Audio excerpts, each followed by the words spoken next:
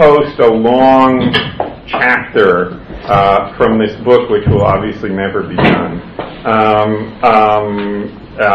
the website. In this case, I particularly urge you to read it before the class because it's too long to cover the whole thing in any reasonable detail in the class itself. And I take it I'll sort of make introductory remarks about it, and Tim can yell at me, and people can ask questions, and so on and so forth. But it would be particularly good to read the paper in advance in this case. So I'll try to post it later today or tomorrow or something like that. And I don't know if Tim has something. Yeah, let me just. Hi there. Hey, how are you, Tim? So Nothing for me. Jet lag. Okay. I see where people come from. So we want to hand it over to you. But let me just. You can gather your thoughts and stuff. Gather. I should have brought them with me.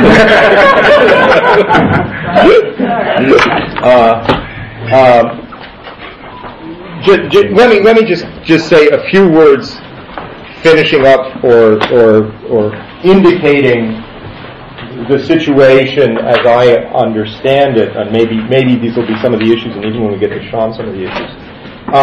So let me just let me recapitulate some stuff I said last time, and then point to some remaining questions about the nature of statistical explanation, of what requires a statistical explanation. So the picture was, suppose at any given time, right? Not just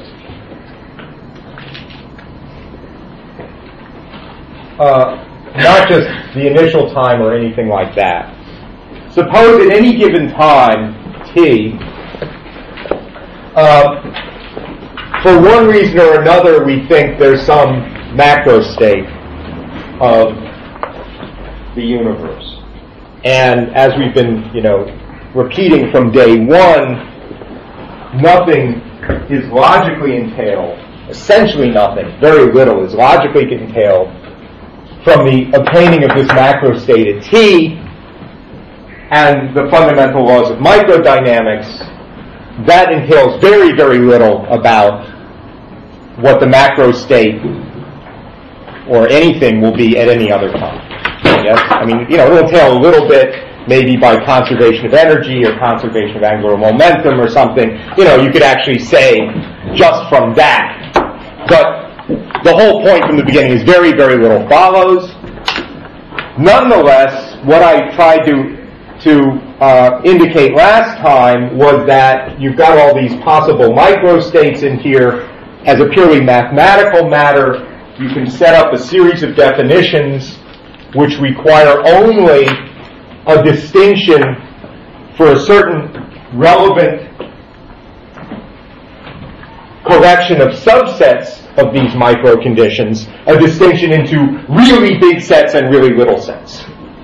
And then the claim was, if you give me that, and that's really all I need, then I can just define what counts as typical behavior relative to this macro state, which means behavior that the set of micro states that give rise to that behavior is big, right? So, we might have this kind of picture that relative to this measure of almost all, but it's not going to be strictly all, almost all of these micro states evolve to some later macro state, for example, or whatever. It doesn't have to be a macro state. Any behavior that's true of all of them, that's typical, and then there'll be some outliers, there'll be some weird ones that do strange things, but as long as that set is sufficiently small relative to this understanding of big and small, the picture was we feel justified in ignoring it, or justified in saying, if we see the typical behavior, this constitutes a perfectly adequate explanation of it. of course, you might ask for further. You might ask, well, gee, but is there a further explanation for the holding of the macro state, right? And this is like the past hypothesis, and that's something that's a very good question, but an orthogonal one. We're leaving aside for the moment. We're just granting the macro state, and we're saying that seems to constitute an explanation. Now, what if something is not typical? Okay, what's the situation? So my claim from the beginning has been showing that something's typical in this sense constitutes a perfectly adequate statistical explanation of it, and relieves us of. I mean, we've talked. David and I have argued back and forth about whether it's just psychological relief, or the psychological relief is an indication of something you might call logical or explanatory or scientific, or I don't know what words to use. What if, in fact, what happens is atypical, is not typical? Now, there are two observations to make. One observation is, of course, by the definition I just gave you, atypical stuff happens all the time. That we should be here in this room and I should be saying words like this is atypical, certainly relative to the macro state of the universe 100 million years ago, right? Overwhelmingly most of the possible microstates consistent with what was going on 100 million years ago won't lead to this class today in any number of ways that I could describe macroscopically, right? I could just give you a macroscopic description of what David looks like. It would be enough, right? I mean, just think of how chaos theory feeds into it, just through the weather and everything else through all those years, right? Take the actual microstate 100 million years ago and move it any amount in any direction, and you're going to end up not with us here today. Okay? Well, what is that? So that we have that problem, right? So atypical things that actually occur to the future, right? So let's so there's atypical things, for example, in the future that happen all the time. I could point out a million of them. Does that mean, in an appropriate sense, that they're not explained, that we ought to be puzzled about them in a certain way, right? And the normal reaction to this is, these are the kinds of things about which the right attitude to take is, yeah, they just happen, right? I mean, there's going to be a micro story about how they happen, but the micro story about how we all came to be here and a guy who looks like David came to be here and how these words are coming out of my mouth at that level of detail that's atypical, that micro story will just refer to other things that are just as atypical, that are just as it were, nothing would have led you, nothing in physics itself would have led you to expect exactly that, right? Let's put it that way, right? And nothing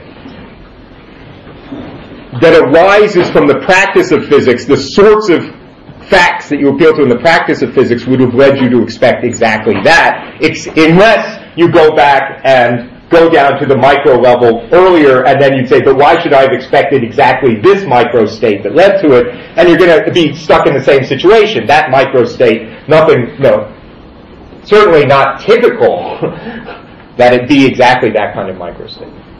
Now, here you have to make a distinction. And I don't see that there's any way out of it. I certainly have to make it. I don't see how anybody can avoid making it. Between the sorts of observed behaviors that we think require an explanation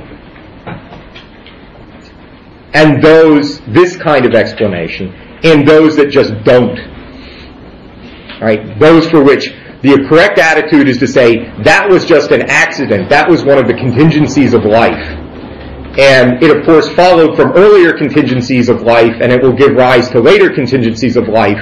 But the kind of explanation that we have of, say, why ice cubes melt, which is what we were looking for, or why the laws of thermodynamics hold, and there's a question of how far that goes, that's just unavailable.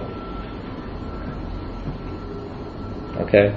Now, you could imagine someone disputing that. You could. I don't quite know how a physicist disputes it. Tim, could you? Yeah. I'm sorry. I think I just missed the grammar. Yeah. Insofar as ice cubes melting That's not the explanation that's unavailable. No, that's right. Good. The behavior of ice cubes melting is the kind of thing that we don't want to, at the end of the day, say that was just an accident, right? Tim is saying, though, that all of us being here is an accident waiting to happen. Right. Okay, and if somebody, if you're a physicist, you ought to stay up late at night worrying about why ice cubes melt, but not in the same way worrying about why we all happen to be here, or these kinds of things I could explain. Okay?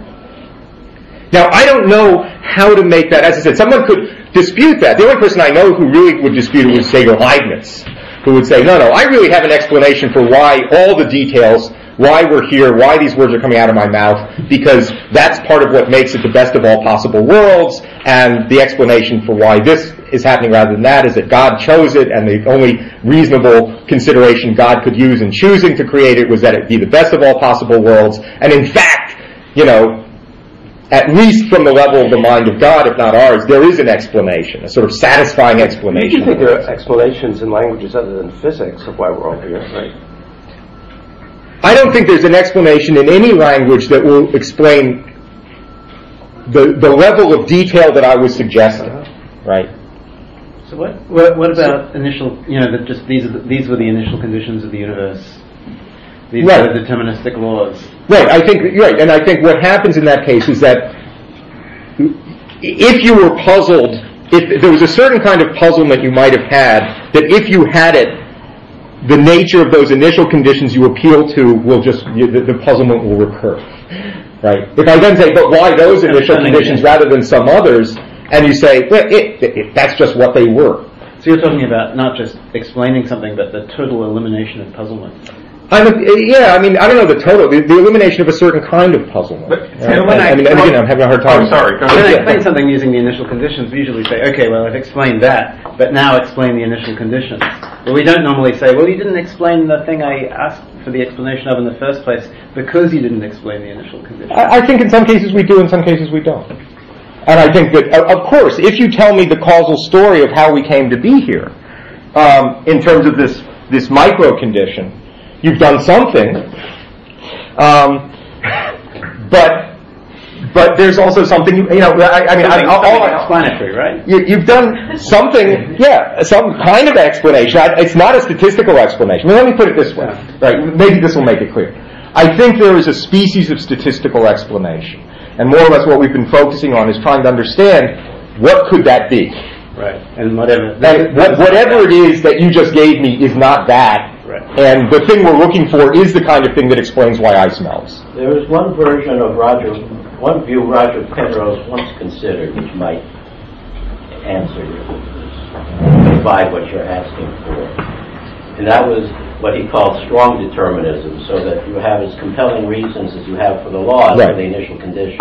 Right. Which will be unique. So this would be the physicist version of Leibniz, right? Yeah. That there is some principle, some compelling physical principle, now not a compelling moral principle, right? A compelling physical principle that actually picks out a unique initial state. And then I think you would have really accomplished something quite extraordinary. Right? So what about statistical explanations of the weather? Yeah. Here was the clouds, the temperature, right. Blah, blah, blah, blah, yesterday. Right. That may explain why it is that storms formed in a certain... Right. So now this is just to bring you up to date from last time. It's perfectly possible from what I said that the kind of thing you just described, that at least relative to, a certain size planet, that these sorts of clouds are often followed by, or with certain frequency followed by rain. That could be typical. Right? That could be typical behavior. What I did when I was talking about the fine details of our meeting in this room, right? There might be an explanation of why people meet in rooms around institutions, No, but Tim, the same thing is true. I don't think this is actually disputing what you want to say, but I think maybe you said it in a slightly confusing way. Maybe. Surely, given the macro state of the world a week ago, it is typical that more or less this collection of people is going to be in this room today. Right. And, okay. Right. So, and that's correct. So if I only went back a week. Right. Yes. Right. Everybody sees that, right? If I go back a week. So it's not. I mean, this is what relative to that macro state. It's not as if you can't imagine explanations of us being here today. It's that you can't imagine explanations whose explanans are the initial macro state of the universe. Right, but not even the initial macro. I mean, it is important to see. You don't have to go back anywhere near that far. That's right. Right. But you can sure still go back 2 weeks. Yeah, for us being gathered here, you can go back 2 weeks. For more or less this collection, and for you sitting in that position. No, I doubt that. No. I mean, at this end of the table as opposed to. Okay, right. If you're a teacher. Right. Okay. Yeah, that I'm saying. Look, but this is okay. I mean, we're getting. I said, that's fine. Right. We agree. Right. So everybody sees this. But if you ask me, this particular sequence of words coming out of my mouth ain't gonna. It's not gonna go that way. Right. So we're exactly sorting. Yeah, that's right. Into the things that we think are. There's a continuum here. Right. Yeah, there's a continuum, but you know, and you better not think that every detail requires this kind of explanation. Right. Okay. Right. Now, the problem we had before, of course, was that. So this is just the last thing I want to say. The problem we had before, of course, was that if we look at to the past. Now we're going to talk about the direction of time. So past is that way. That, of course, you can think of the reversibility objection as being the observation that the past typical behavior is just nothing like what we think actually occurred. Okay? So what actually occurred is atypical. But not the kind of atypicality that I was saying here, the ones where you just shrug them off and say, well, okay. Right? You know. That too much of the actual history of the universe and the way we think it happened is atypical to do that. Okay. And the question is, where does that leave us? And the answer I'm suggesting is this. Well, that leaves us with an explanatory gap or a felt explanatory need. We know one way to solve that is to go even further back in time and find some other macro state such that everything we think did happen now becomes typical when I conditionalize relative to that. Okay? And that seems, I think everybody thinks that's okay. Does everybody feel like that's more or less okay? I mean, in other words, if someone said, yeah, you know, if you went through this sequence, you say, well, gee, 1,000 years ago it was like this, and so we should expect that, but typically it would have come a different way. We don't think that happened. Okay, I'm going to go back further in time to find this thing. And everybody thinks this, as long as, again, there's a question of how I explain this constraint at T minus. But if I'm somehow happy about that, the rest of the gadget works perfectly well. Yes? The only point I want to make now, and I think it's deep, I'm not sure, and I think this will lead us here, is just notice we would not have at all the same reaction if something atypical were happening on this side, and I said, I'm going to do the same thing. I'm going to explain this atypical thing on this side by saying at some future time, T plus, here's the macro state. Right? That 1,000,000 years in the future, here's a very special macro state. And relative to that, this thing, which is, well, I'll put it down here, right? This thing, which is atypical, now becomes typical, as it were. What we would say is that's an unacceptable teleological explanation. That physicists just aren't allowed to do that. Larry Shulman did that. That's a problem. That's true. QED.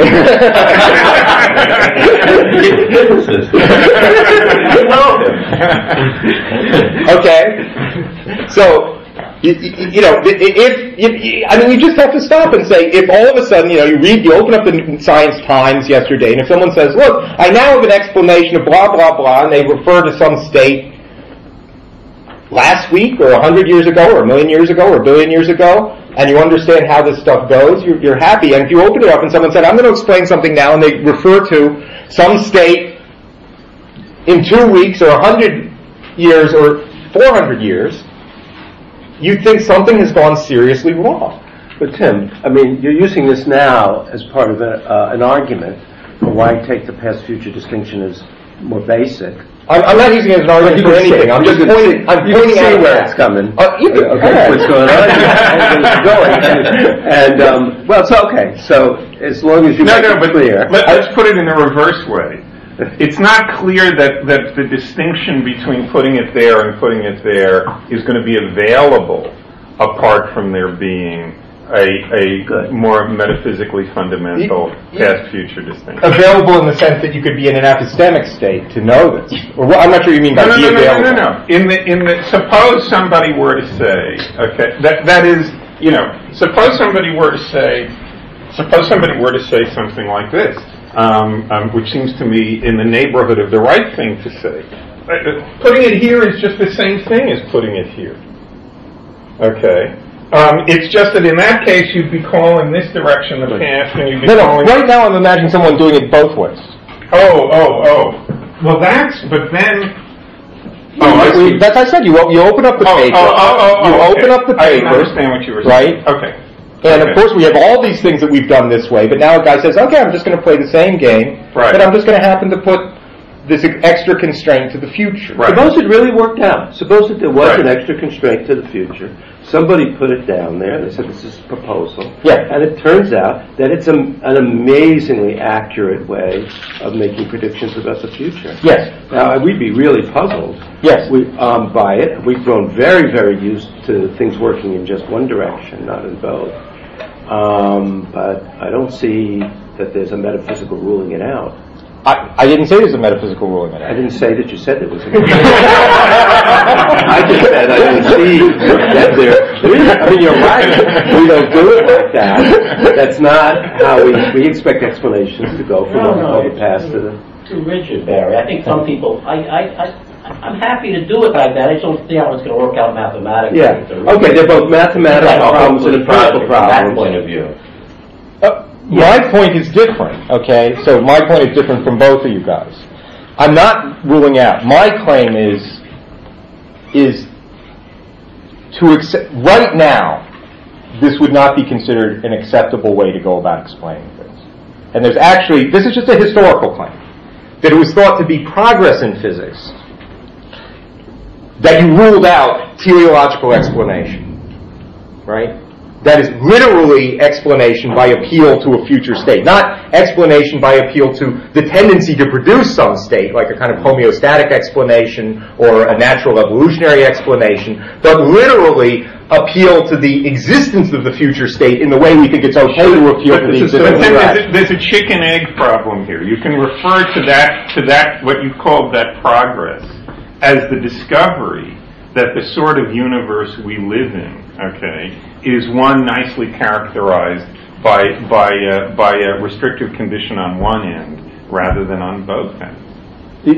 You can characterize it any number of ways. I'm just pointing. You guys keep I haven't even made it. I made a historical claim. We know where you're going. Which I take is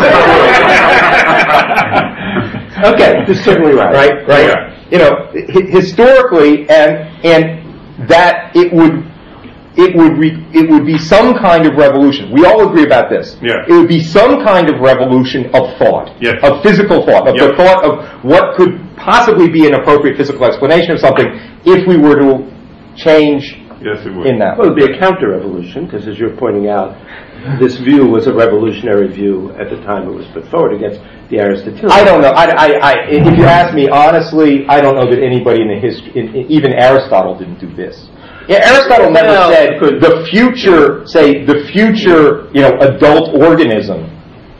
The actual future adult organism is part of the cause of the present development of the embryo. He thought the cause of the present development of the embryo was the form which was implanted by the father in the...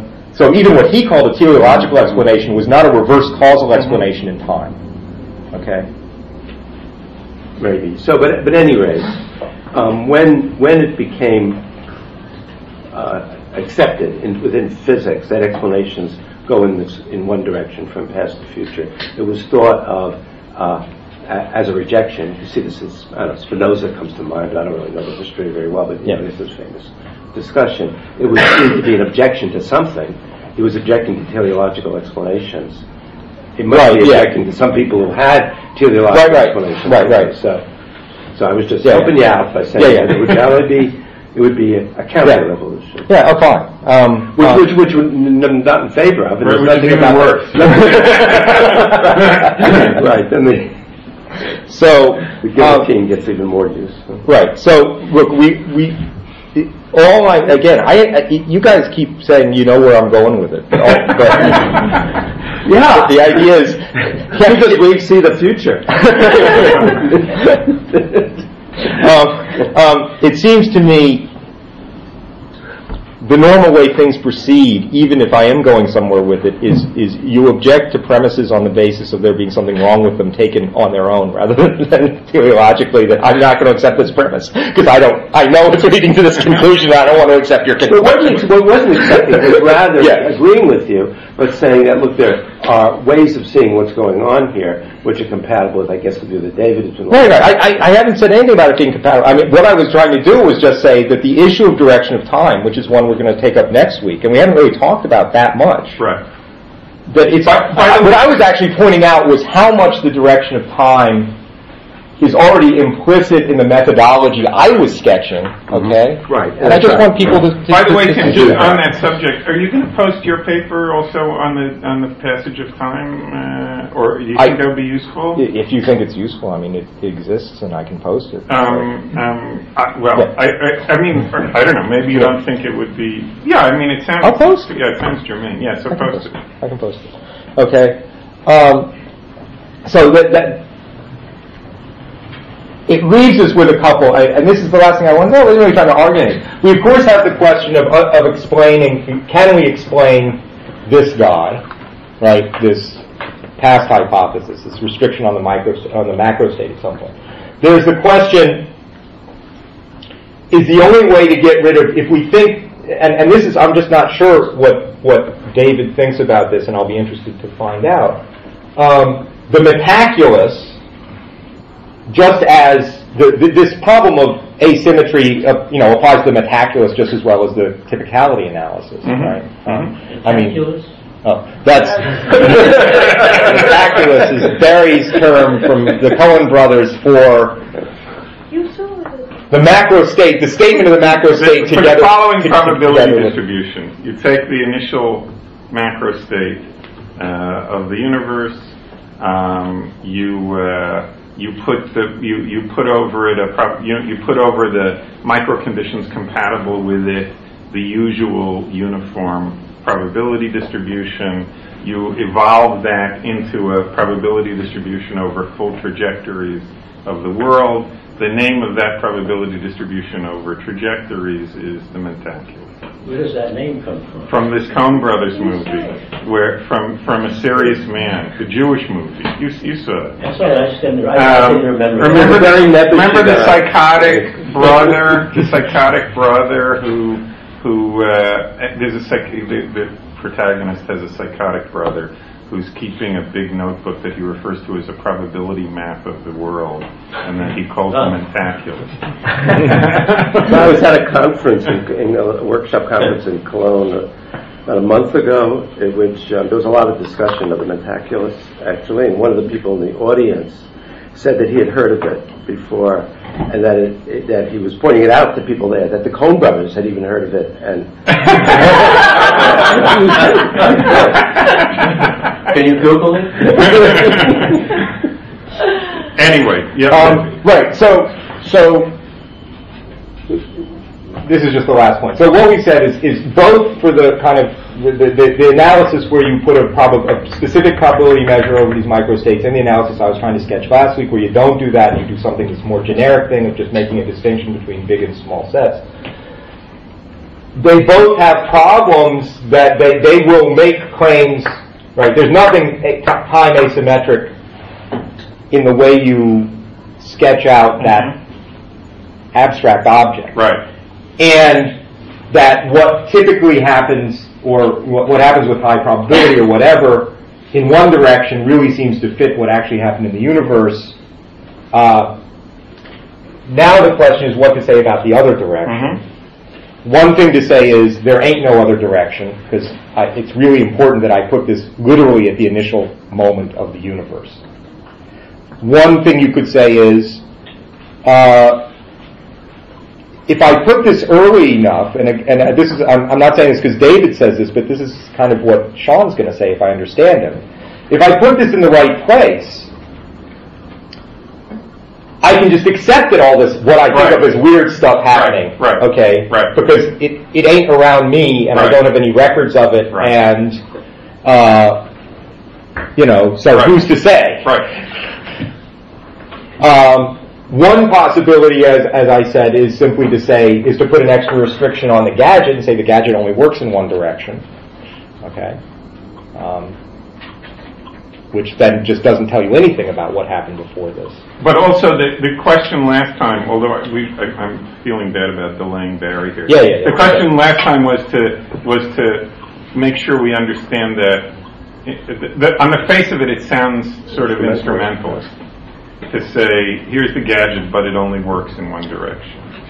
Yeah, you keep repeating that. I mean, and again, I'll just stop because we'll go back and forth forever, and Barry should go. I will say, which I said before, I would appreciate a clear understanding of when the charge of instrumentalism in your mind is appropriate and when it's inappropriate, because I can't quite figure that out. Okay. Fair enough. It would be a straightforward physical fact that it works in one direction and not the other. Sure, but it's the kind, and this is just to repeat the dialogue we got into last time, it feels like, sure, it's a straightforward physical fact that this calculational procedure works in one direction and not in another, but it's the kind of physical fact that seems to invite a question of the form, yes, but in virtue of what more basic facts about the way the world is it the case that it works? Good, and that brings us sort of to the question of whether you could appeal to the direction of time itself in answering that, which will... Okay, good. So we'll just hand it over now. Okay. To Barry. You don't have to make any comment about this stuff. You can do whatever you want. Well, I guess when you said, 100 million years ago when the dinosaurs were roaming Manhattan, probably you'd think about it that all of it was leading to this meeting. Kind of Hegelian. Or, as depressing as Nietzsche's Eternal Return of the Same or something. If you thought, could you embrace such a picture of the universe, Barry? Okay, so I guess I'm going to say some things about time and explanation, but I'd really like to get a much clearer understanding of is, and I know this has come up because I've heard some of the podcasts here, is, it's been developed as a kind of contretemps between Tim and David, and there's some differences about how to think about laws, how to think about probability, how to think about explanation. And I don't know whether you guys have ever written on the board any place. Here's my views about this. Here's my views about this. No, but that might be very useful thing. I mean, without going into so much detail, just in a rough way. So, for example, let me just say this before I get to what I was mostly thinking about. I mean, when Tim is saying, well, what's instrumentalist about it? I mean, I think he's saying that in part because he thinks that anyway, this mentaculous probability is sort of just an instrument. And so it doesn't seem like any worse instrumentalism because it's not the real thing that's making anything move. Whereas you're probably thinking, and I'm certainly thinking, that in fact it's as much part of the physics story as Schrodinger's equation or as a law or anything like that. So I think the differences about how to think about laws and how to think about probability enter in a lot of this discussion. I also think the ambitions is one thing I'd really like to hear about, which I think I maybe misunderstood Tim a little bit at some point, or saw a change. I'm not exactly sure. But I thought that Tim, this is way more almost like, I'm going to put words in your mouth a little bit so you can just throw them out. I won't quite get to your mouth. That's what I'm saying. But I think you don't like the imperialist and fundamentalist nature of this project that David and I are interested in. It just goes too far. Particularly, it's assigning probabilities to the Cubs winning the World Series. Well, typically they don't. So actually, if you don't mind, it's not. There are a couple issues that come up. One is we've been talking about what I think of as a particular kind of statistical explanation. I think there are other kinds of explanation than statistical explanation of the why, to take Putnam's example, why won't the square peg fit in the round hole? I don't really think that the structure of what he does there is, in fact, to say, don't think of this in the terms of the kind of statistical explanation I've been looking at, where you look at all the possible. So everybody, I don't know if you know this example. So Putnam says, look, it's a fact that the square peg won't fit through the round hole.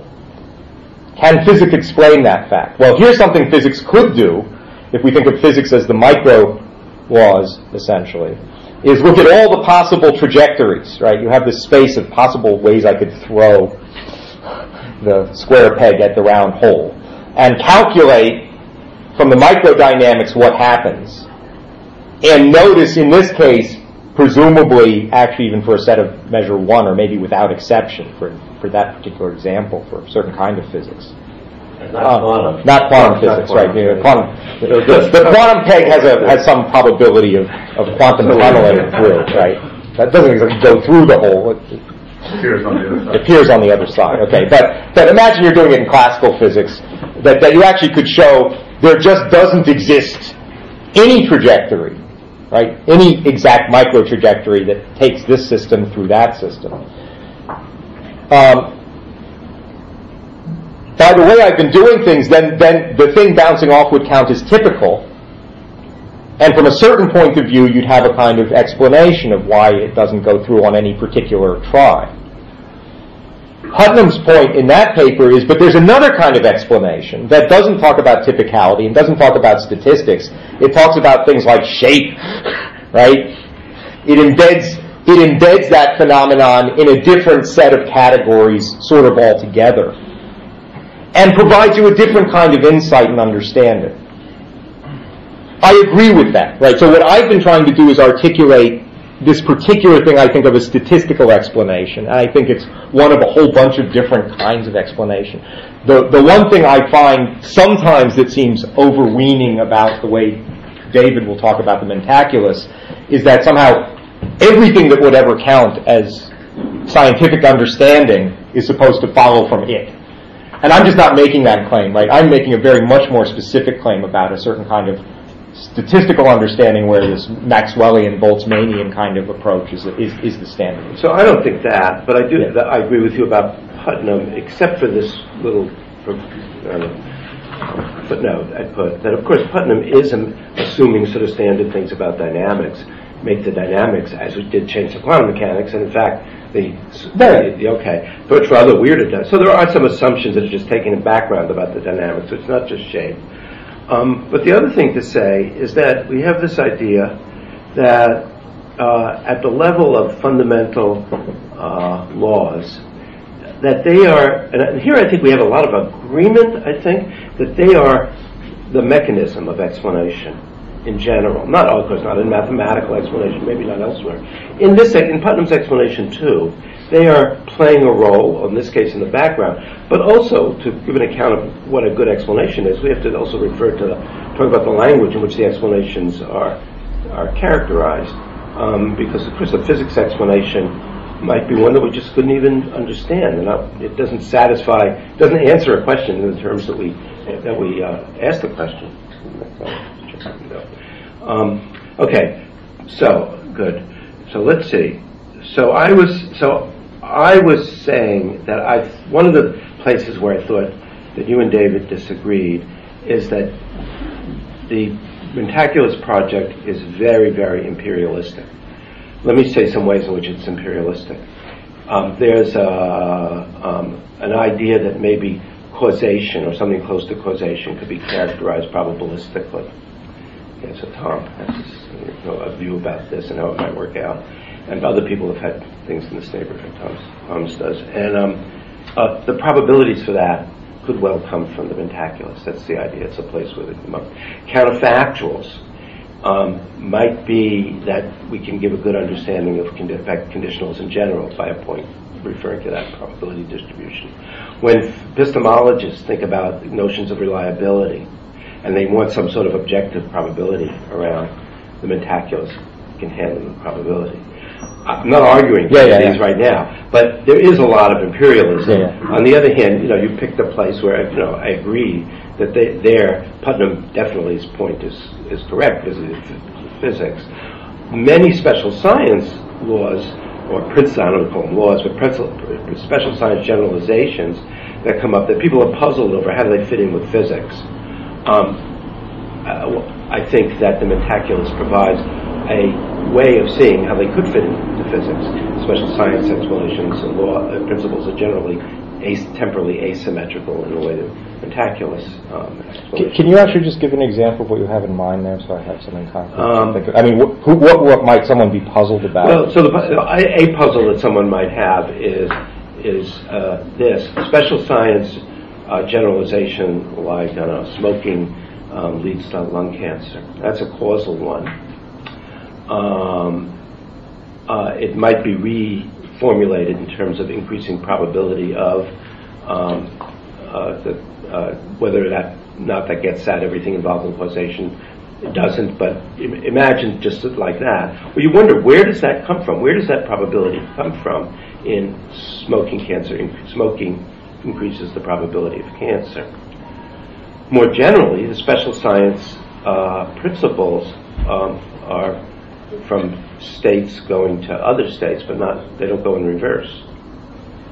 Okay, can I just make a comment here? Just I don't want to push it hard, but just so lay down some markers. Sometimes when people talk about certain kinds of special science explanations, and this was the kind of example that Kitcher used when he was talking. You asked, what's the explanation for sex ratios in populations? And someone, an evolutionary biologist, as it were, embeds the whole thing in game theory and calculates some optimal strategy for maximizing something or other. And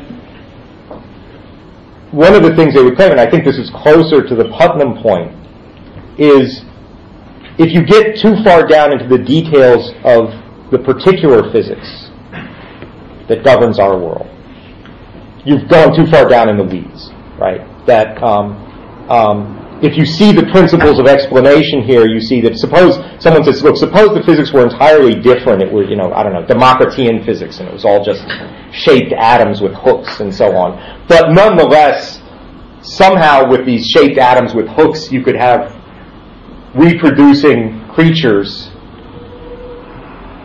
and they passed on information through something that operates like genes from an information theoretic point of view, and there's recombination and blah, blah, blah.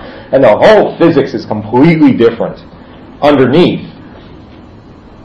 But this explanation I just gave you would be unchanged, and that shows that somehow the fundamental explanatory principles aren't embedded in the particular dynamics, microdynamics, and therefore if what you're offering me is something that really is wedded to the microdynamics in a certain way, you're doing this at the wrong level of generalization. So there would be a dispute over what fundamental comes to there. That would be a really interesting discussion to have, too. What I was doing, the direction I started out in, was sort of just thinking extemporaneously about some of the places where you and David disagree. One is the ambitions. And that's coming out for sure. Yeah. So there are.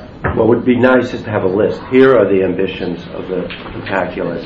Here's where Tim thinks this is overweening and too imperialistic. And of course, that could lead to individual arguments because there might be places where the Mentaculus says it can do something, and in fact, it could be an argument that it doesn't succeed in doing that. Of course, if it does succeed in doing it, then we'd want to be able to fit in the kinds of remarks that you're making into that, because of course you're right that the let's say the explanation that the evolutionary explanation would be one that's realized in the physics, but could be realized in other physics, and that's an interesting fact about them. But it's also interesting that they're realized in our physics, and here's how that works, and here's why the probability distribution is going to be important in the explanation of why it's realized in our So that was one place. Another place, of course, which is one mainly we want to talk about in a minute, is over the nature of laws, and another one is over the nature of the distinction between the past and the future. Okay, so I wanted to talk about that. So I'm going to talk about that for about 5 minutes, and then maybe get discussion. Okay, and a little bit about how. I wouldn't say how I got into this, because I got interested. I know how I got interested in thinking about the metaphysics of law. I mean, that was a long time ago. But as luck would have it, or maybe fate was sort of driving things in this direction, the view that I thought was interesting was Lewis's best system account. Although, I was aware from the beginning that the way he wedded it to his particular Humean supervenience didn't seem quite right to me. And then, as luck would have it, or whatever, Tim was my colleague and had a rather different view about this. So I don't think this has been discussed very much here, has it? The metaphysics of law? No, okay. Not at all. But it has struck me a number from listening to the podcast that it's like, what do they say? The elephant in the room. About this, and I don't know really quite how it works because. Can I ask a question, David? Do you agree that thing lurking in the background lies behind a lot of the debates you guys have been having? Yes, I think I do agree.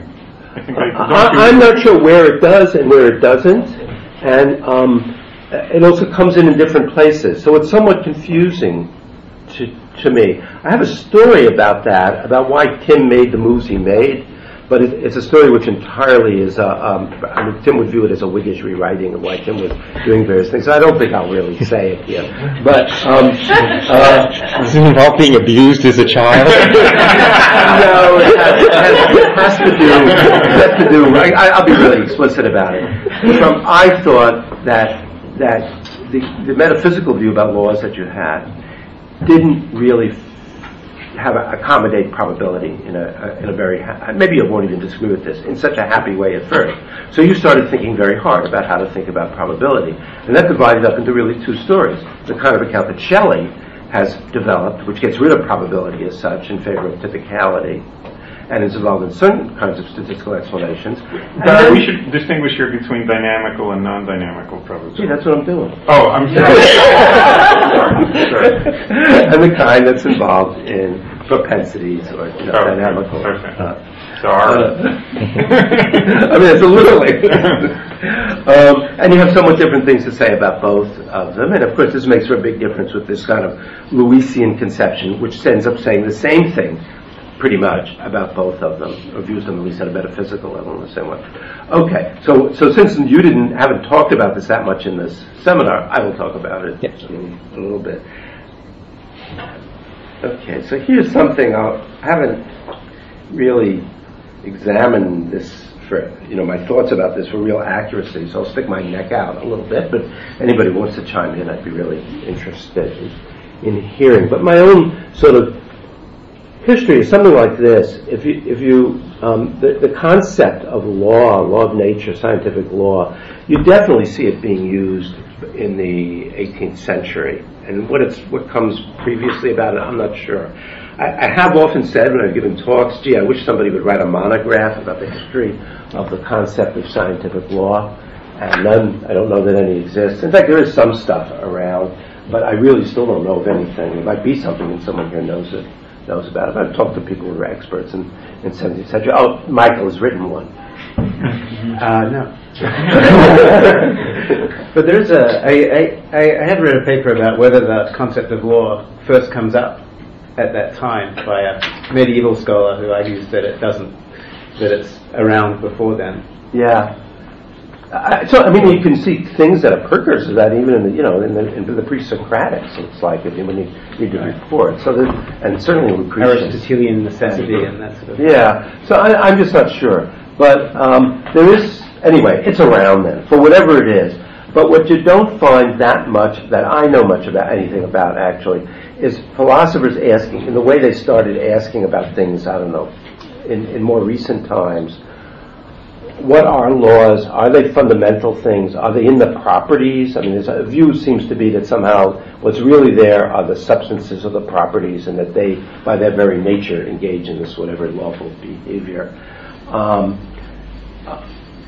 But anyway, you don't find it until fairly recently, the kinds of metaphysical views that have been developed in response to the question of what makes it the case, not just that, let's suppose, let's use this example, F equals MA is a truth, but makes it a law, okay, if it were, or whatever the favorite example is.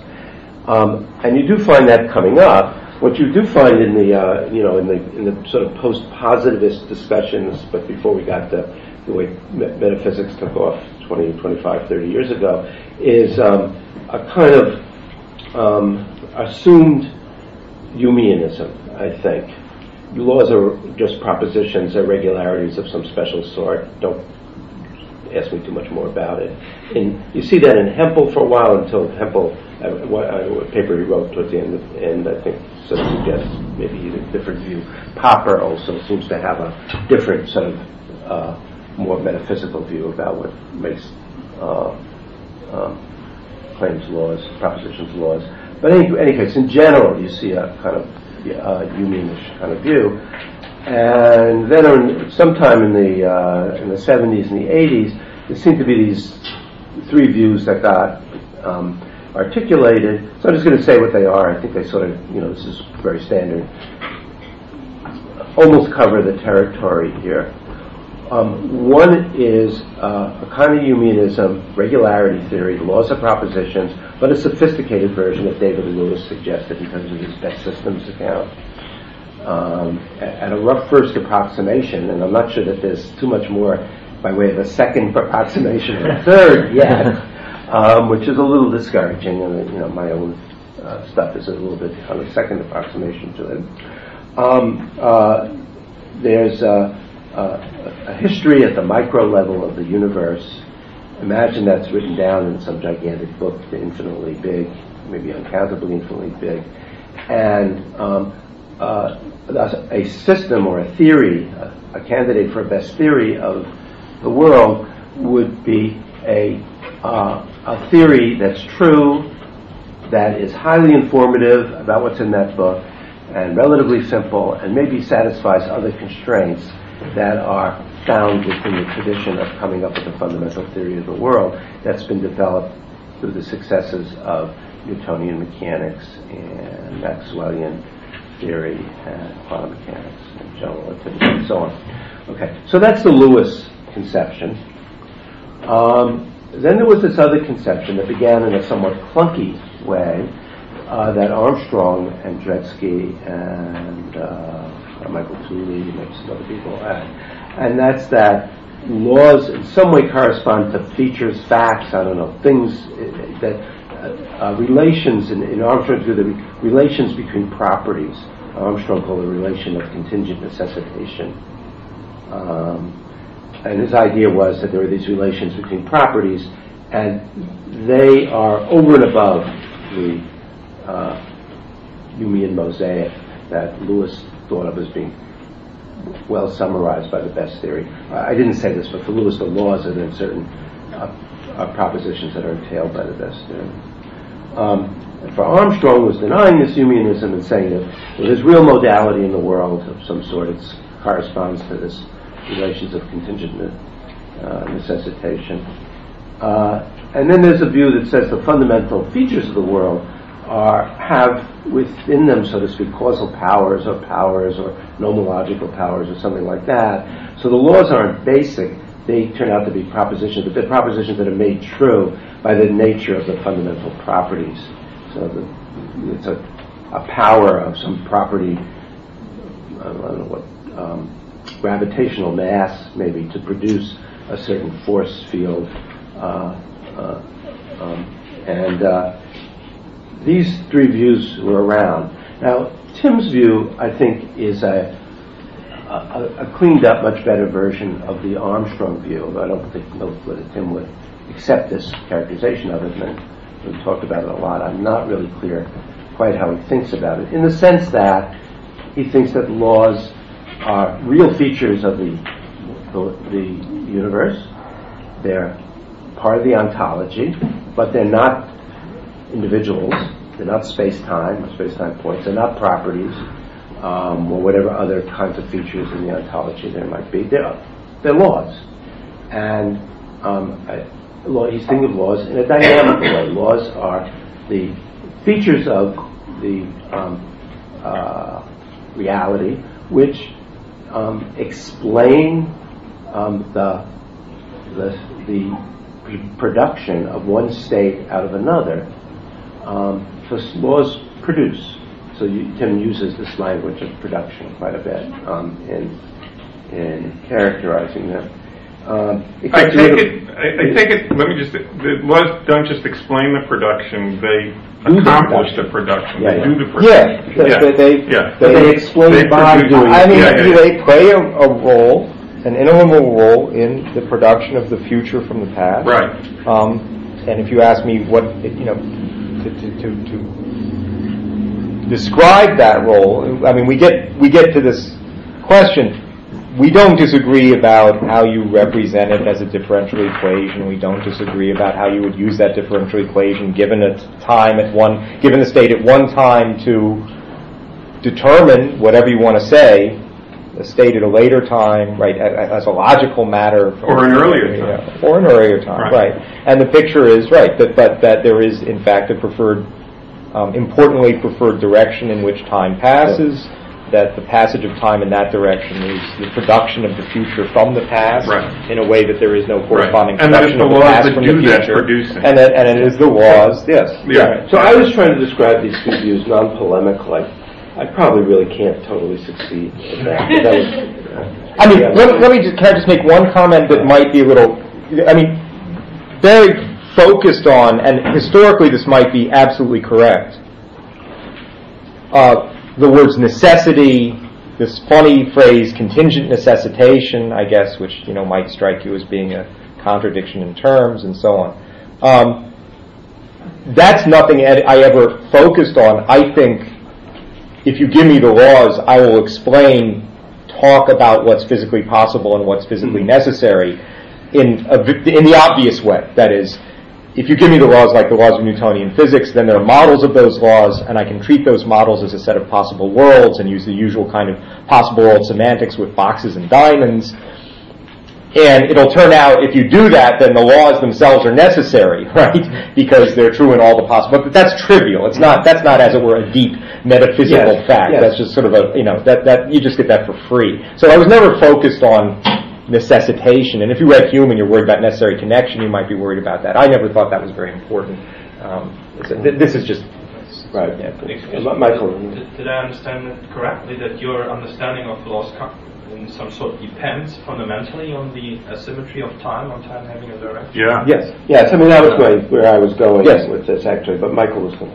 I guess it seems to me there's sort of two notions of something or other going on here. One is the sense in which the laws are nomologically necessary, which can be given a very trivial gloss. And then there's this sense of the necessitation relation by which the nomological antecedent brings about the nomological consequent. And in some sense, when Armstrong talks about contingent necessitation, he's just talking about exactly that same that you're talking about when using somewhat different words. I mean, I'm not. So maybe I should ask you what you mean by nomological. So suppose you give me the laws, then there's a clear sense, and you give me an idea. You grant me that there's something about the past to future direction I can appeal to as being kind of special. Yeah. And now I say, okay, now I have an account of why this earlier state gave rise to, necessitated in some sense this later state. In virtue of these being the laws. So that's not, so what you mean by the nomological antecedent here is just the early, I mean the earlier state is not described. Here it's just the earlier state and the later state, but people struggle to come up with the right metaphor or technical term to capture this giving rise to. Yes. And Armstrong and other people talk about necessitation, and some people talk about making it happen. some people are The only thing non-logical dependents, but I think they're all, if they're, at least on there's a line you can draw. On one side are the sort of the more Humean people, on the other side are you and Armstrong and Gretzky and Tullian. And in this respect, it seems to me it's exactly the same. I don't think it's exactly right. Well, okay, so I think should have approximately the same. So here's some finer points here. So Armstrong makes no connection to the direction of time and its laws, absolutely none. Right. He's thinking about laws in a really primitive and embarrassing way for philosophers of science.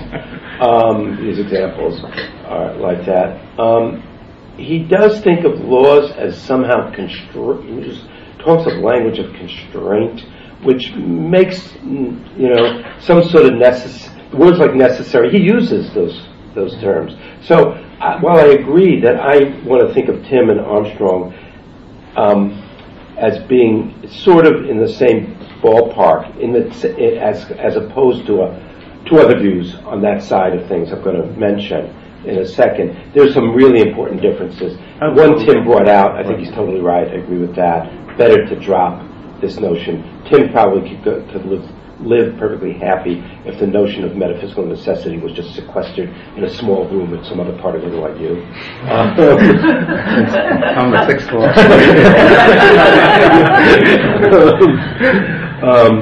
But whatever. Okay. So the other view. So on the other hand, the people who followed an idea that's in various places, but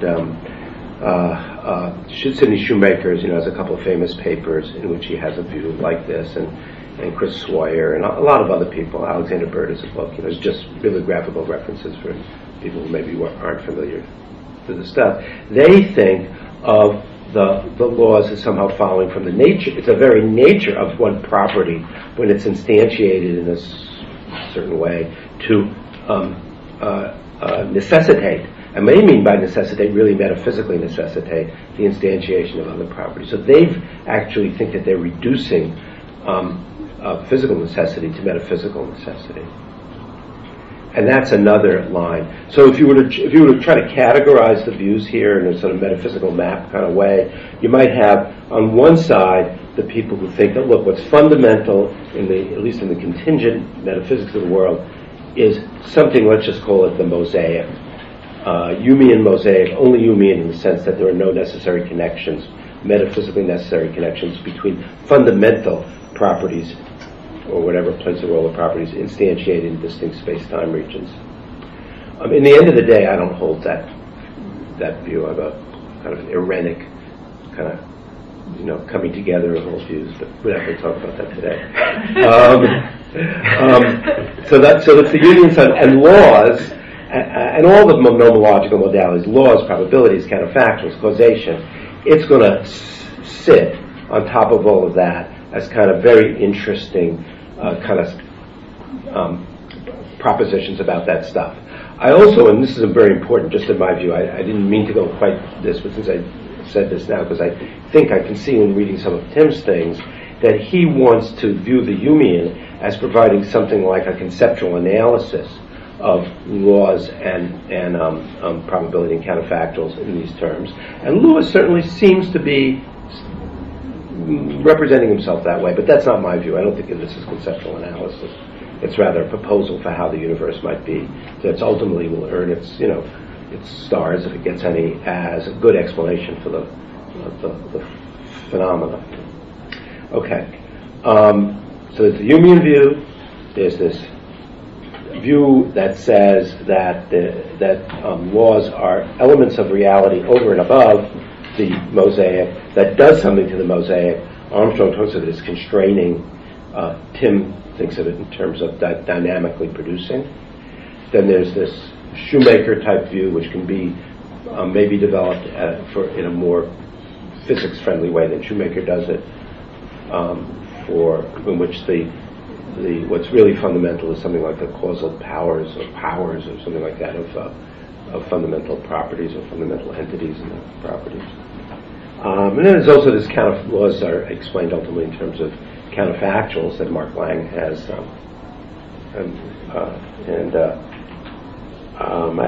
let's just put that to the side. So this seems to me to be the landscape, basically. There's also kind of some people take the notion of physical sets of possible worlds that are physically possible as basic. Who has that view? Somebody has that view. Maybe Storrs McCall. What's that view? I don't know. Okay, so there's some views, but what seems to me the main division, or a way of looking at a main division, is Humeans on one side, because they have less stuff in their fundamental ontology, and then these other views on the other side. Laws have much more metaphysical stature. They're not reduced in the same way, though of course the Shoemakerian view is reducing it, but reducing it to something that they're characterizing in terms of powers, which is a nomological notion.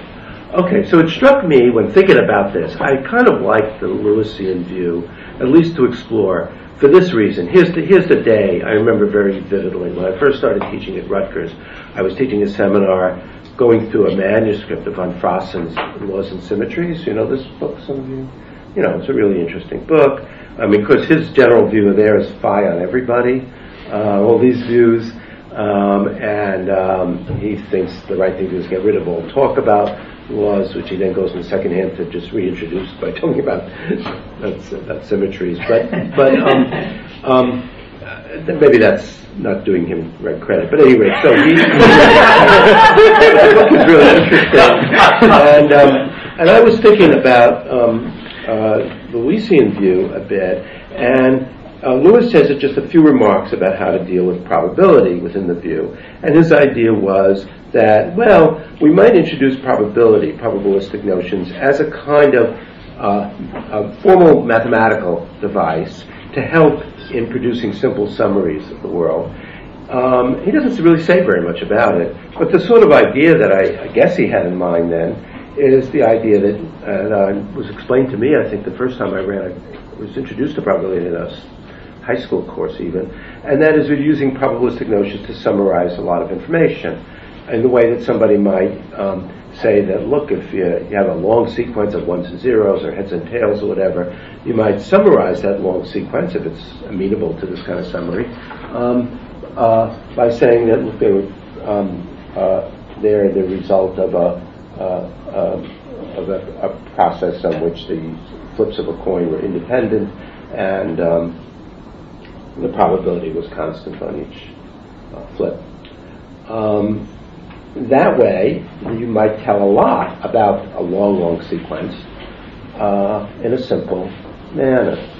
So that's Lewis's idea, but taken to a really fundamental level, where talk about flipping coins and producing is excised from that talk. So his idea seemed to be this, that a probabilistic theory of the best theory of the world would be one which has, let's say, a probabilistic dynamics and indeterministic dynamics that provides a really simple and good summary of the actual history of the world. A lot of questions and problems come up around that, like what exactly is it for the probabilistic account to be a good to be informative? Because he doesn't mean by that informative about the probabilities, because he's explaining, reducing probabilities to something else. The idea then being that a probabilistic statement is true if it's entailed by the best theory of the world. So that was Lewis's idea. And then it struck me... Can I just ask you a question? Okay. So, remember, we're at the non-polemical discussion. I understand. No, I'm just trying to get clear, because I think this is also where the issue about what's instrumental and what's not starts to creep in. The content of saying, you say, I have an actual sequence, heads, tails, blah, blah, blah. Okay. And I don't want to go to the trouble, the completely accurate description of it would be to tell me whether it was heads or tails in each slot. I don't want to go to that trouble. You said, well, I might say it's the result of, think of it as, I'm not sure how to what I put ahead of this. Somewhere I say, a series of flips of independent, of a coin, say a fair coin, where they're all independent, blah, blah, blah. Okay. Now, it's of course consistent with the description you gave that the sequence be all heads. Or all tails, or any sequence. Now you might want to, so I'm not quite sure how saying that described the sequence in front of me. Now you might want to say, well, it has certain statistical properties of a typical, sequence that would be the output of such a thing. But that's not what you said. So I'm just trying to understand what's the exact content conveyed by the description. Well, look, we all agree. Or let me give you one thing. Or you could say, no, just set your subjective probabilities for when you open your eyes and look at this sequence. Set them the way you'd set them if I told you it was, I just flipped a coin, a fair coin, blah, blah, blah. That's yet a different thing. So what do you have in mind is the description? Just like content. I didn't press or further inquiry about exactly what produce means in your account. I'm here saying, look, we all can accept on hearing this that you're given information about the sequence, about what the outcome. You're told we have a conception about which sequences fit that description and which don't, and that's giving us some information about the sequence. So if I say to you, look, here's a description of the sequence, and someone else says, here's another description of the sequence, we can at least talk about how well those two descriptions fit. Statisticians do that all the time. Okay, so that's what you might have in mind as statistical, right? They're just measures. But I'm going to say at this point, I'm not going to say exactly how. That is an issue here, and Lewis himself, his discussion of this I found a little puzzling. He doesn't literally connect up what he calls fit with information. So he doesn't actually say, look, the reason I'm adding fit as on the list of the desiderata for best theory is that it plays the role of information for when you have a probabilistic theory. I think he should have said that, but he doesn't say that, and maybe there's a good reason. Sometimes I found that Lewis has a better reason for why he says what he says or doesn't say what he says than I have. Okay, I've had that experience happen a few times. But I think he should have said that or could have said that. And then he gives a specific proposal about how to measure fit. Basically, it's in terms of how likely, it's in terms of the likelihood of that history of the world on the particular hypothesis. I think that doesn't work out so well for reasons that Adam Elder brings up in the paper of his, and other, I actually said earlier than that paper of mine. So that is a place where the view needs to be made more precise and something better said. But I think it's enough to give the general flavor idea of the account to say what I did say already. The idea of thinking about probability as being introduced, or just call it if you want, Lewis probability, as being introduced as a device for giving information about the world. In a simple way, giving information about the world. This question you're now talking about is related, of course, to the one Tim raised earlier about how do you cleanly separate those kinds of atypical events which you don't say require an explanation, those which would. Well, there's nothing yet about explanation. No, but the fit. Well, when do you say something doesn't fit? Yes, I agree.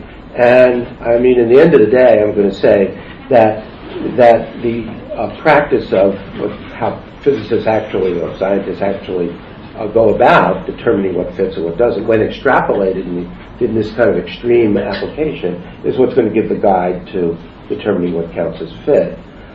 Tim brought this question up, though, with the question of what counts as instrumental, and I'm pretty sure what he has in the back of his mind is, well, why isn't this just an instrument? Why isn't this just instrumental? And I think there's a difference. So it's a good thing to get clear, for me to get clearer about than I am. So in the case of, let's say, somebody might be using Ptolemaic astronomy, just not a very good historical example, but using Ptolemaic astronomy as an instrument because of its elegance and simplicity for predicting the motions of the planets while believing. I just turn this sec. I get the story is that the accusers of Galileo said that he could write about his heliocentric model and say it's a good simple instrument for making the predictions, as long as he says it's not true. that the Ptolemaic one is true. So I'm reversing what I was thinking before. That clearly is instrumentalistic, if one had that attitude. Here, it's not instrumentalistic in that way, because it's a proposal for how to give content to a certain, so far uninterpreted, a mathematical object, this probability or conditional probability function, and I'm telling you how to interpret it. So it will end up that probabilistic claims, as made by the Lewisian account, will be true or false. And the attitude that one wants to take to it is the attitude that they're true. So it's not instrumentalism in the sense in which Galileo was told that it'd be all right if he just accepted the heliocentric account as instrumental. Anyway, so there's the Lewisian account. Now on the one hand, I thought probability had always puzzled me exactly how to think about what probability is. Finite frequency accounts just seem hopeless. Modal frequency accounts seem necessarily hopeless.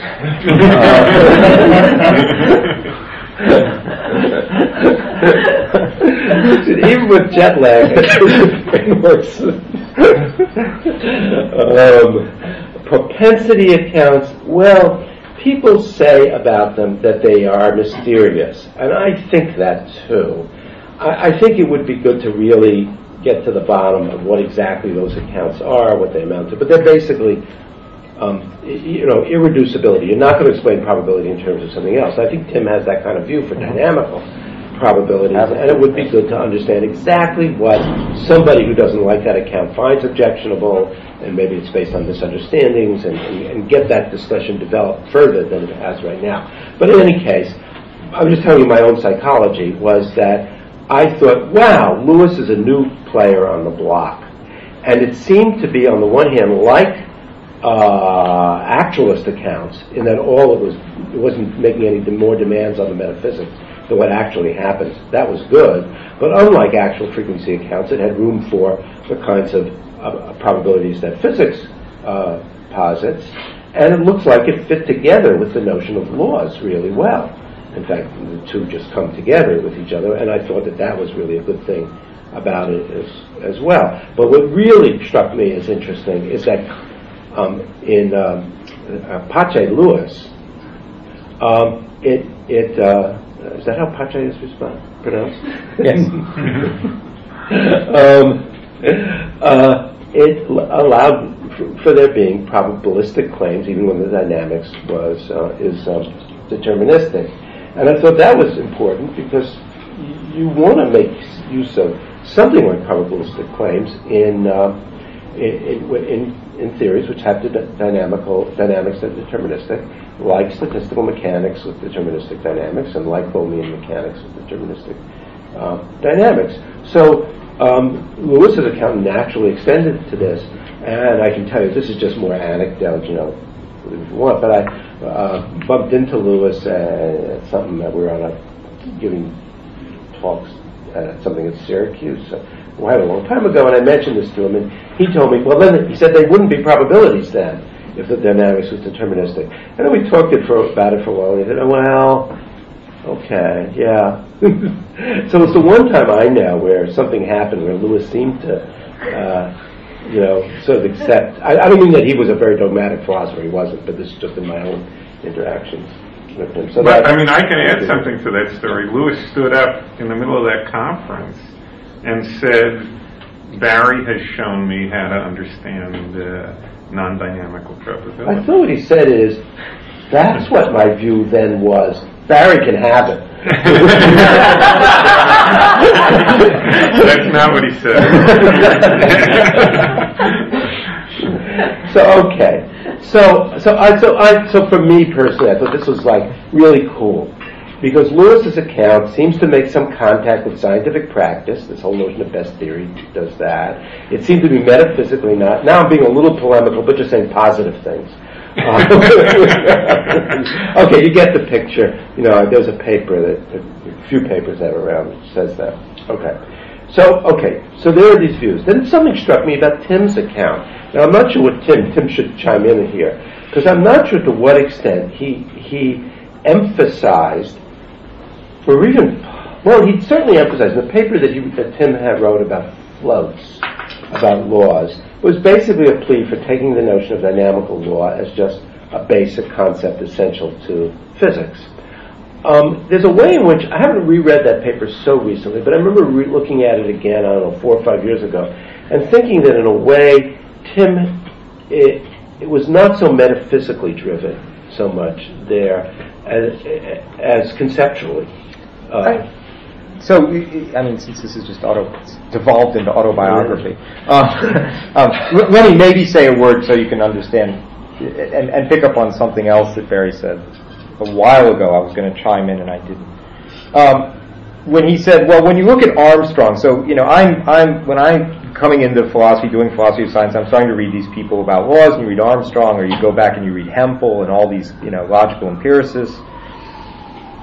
And, for Hempel, the law was, the standard example of a law was all ravens are black. Now,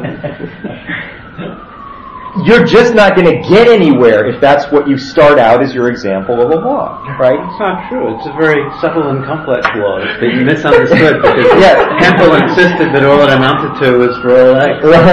X is a raven. I mean, black.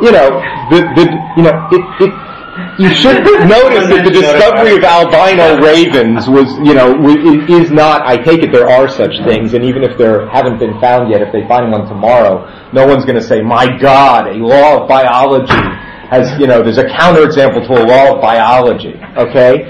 It just doesn't have that status. So you start with that thing, and then, and you put it, and why do you do it? Because you can put it in first order predicate calculus, right? For all x, rx, horseshoe, bx, and then it seems to me, if you're Armstrong, you say, well, gee, what's the status of this? It's some relation between R-ness and B-ness. Ravenhood, somehow, that property, which we all know exists and is a really important property in biology, the property of being a raven, somehow metaphysically, in virtue of a law of nature, produces this other property that's important to color science. Tim, I should put the property of being black. Be careful what schematic letters you use. Right. And the whole thing is just a complete, idiocy. Now, if you go into, so where do I come? I go into a physics class, right? I mean, my view, it's not so much, Barry saying, is it conceptual analysis? I wouldn't put it that way. My view is this. I go into a physics class, I learn something they call Newtonian mechanics. I might have some questions or some puzzles about it along the way that I would like to have cleared up. But among the questions is not, what the hell do you mean this is a law of, that Newton's second law is a law of motion? What did you mean by calling it a law? What made that a law? I don't have that question, right? It seems to me I understand perfectly well what's being said. It seems to me when I go into the quantum mechanics class and they say, an amazing thing happened. Now we're going to have probabilistic laws. And we're going to use probabilities, transitions, chances of transitions. I also didn't immediately say, oh my God, I don't understand what you're talking about. And so my approach to this was to be very naive, to sort of say, I come out of a physics class with what I take to be, looks like a pretty kind of coherent picture of what's going on physically. Are there real problems with being pretty naive about that, and where you find parts of that picture that are nobody ever attempted to explain them in terms of something else, like no physicist ever tried to explain to me what it was for Newton's second law to be a law by reducing it to something else, then just figure in that picture that's not the kind of thing that does get reduced to something else, right? That's a kind of primitive element of the picture. And let's look at these things and how they work. And I notice, okay, there are these laws. They happen to be typically laws of temporal evolution. They tell you how things evolve through time, which if you start with all ravens are black, you're not going to notice that, right? No time in that. Things like Schrodinger's equation, and I think, okay, and so more or less all I've been trying to do is articulate what I take to be a very, what David would call flat-footed or naive or straightforward or non-fancy or everyday regular hamburger-eating guy, cleaned up account of an ontology of the physical world that I get by taking physics as much as I can. Now, I get worried, when I get to quantum mechanics, I have the measurement problem and this and that. Problems come up. I mean, I'm not, it's not like I worship at the feet of the physics guys, because there are problems, but I try to be clear what those problems are and to articulate them and clean them up as best I can. I don't think of that as conceptual analysis. I think that So I didn't call it conceptual analysis. You said I was more worried about conceptual analysis or something like that. I didn't use the word analysis there. Okay. But what I think is that what you didn't do in that paper is to say, okay, on this view, what makes this a law? Now you're saying, that's a question I don't want to ask. I'll come back to that in a second. But you do have a view about that was articulated later a bit, and that is what makes it a law is that there are in the fundamental ontology of the world laws. Right. Right. You have a conceptual picture that has primitives that are not. But conceptual primitives and metaphysical primitives are not the same thing.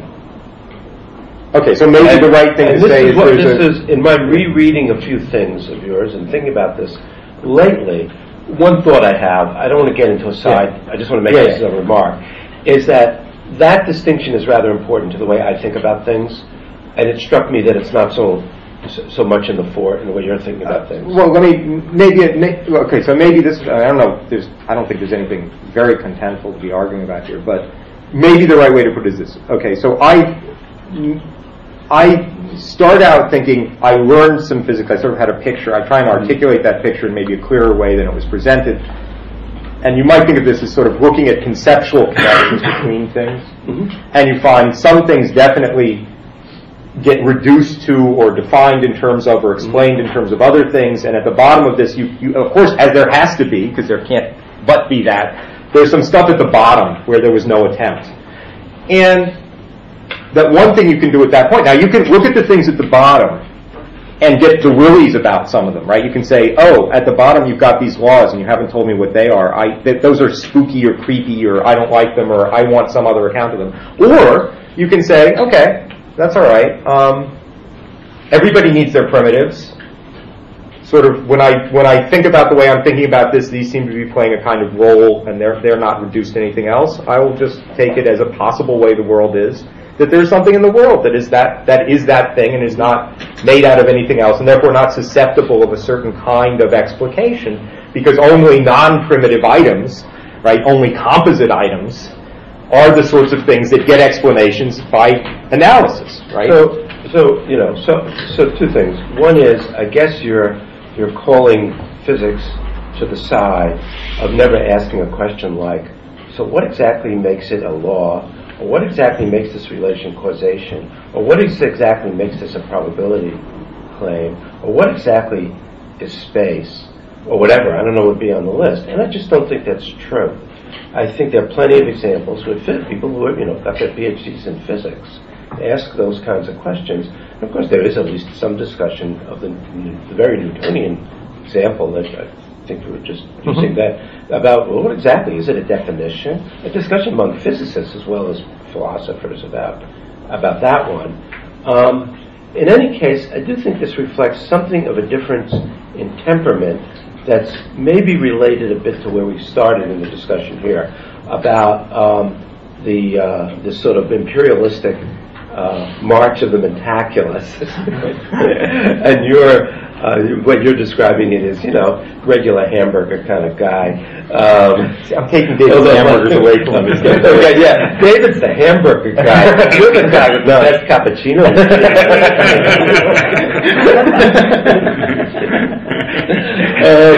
So the connection between the past and future is like the connection between the cappuccino machine and the cappuccino. Now I understand. Okay, but in any case, I do think that's interesting.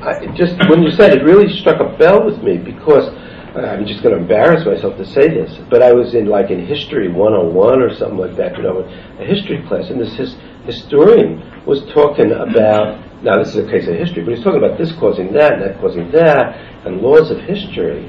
Well, now that, of course.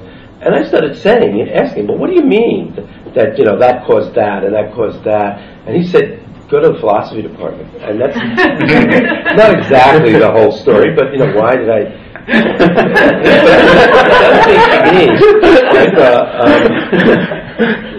It does seem to me, sure, it's right that you won't find Feynman in his lecture notes getting worried about laws. I do think he gets a little concerned about probability. about that. But but the idea is, well, we know how to use the term. That's good enough for us teaching physics. But that's what they say about the measurement the measurement problem also. We know how to deal with that.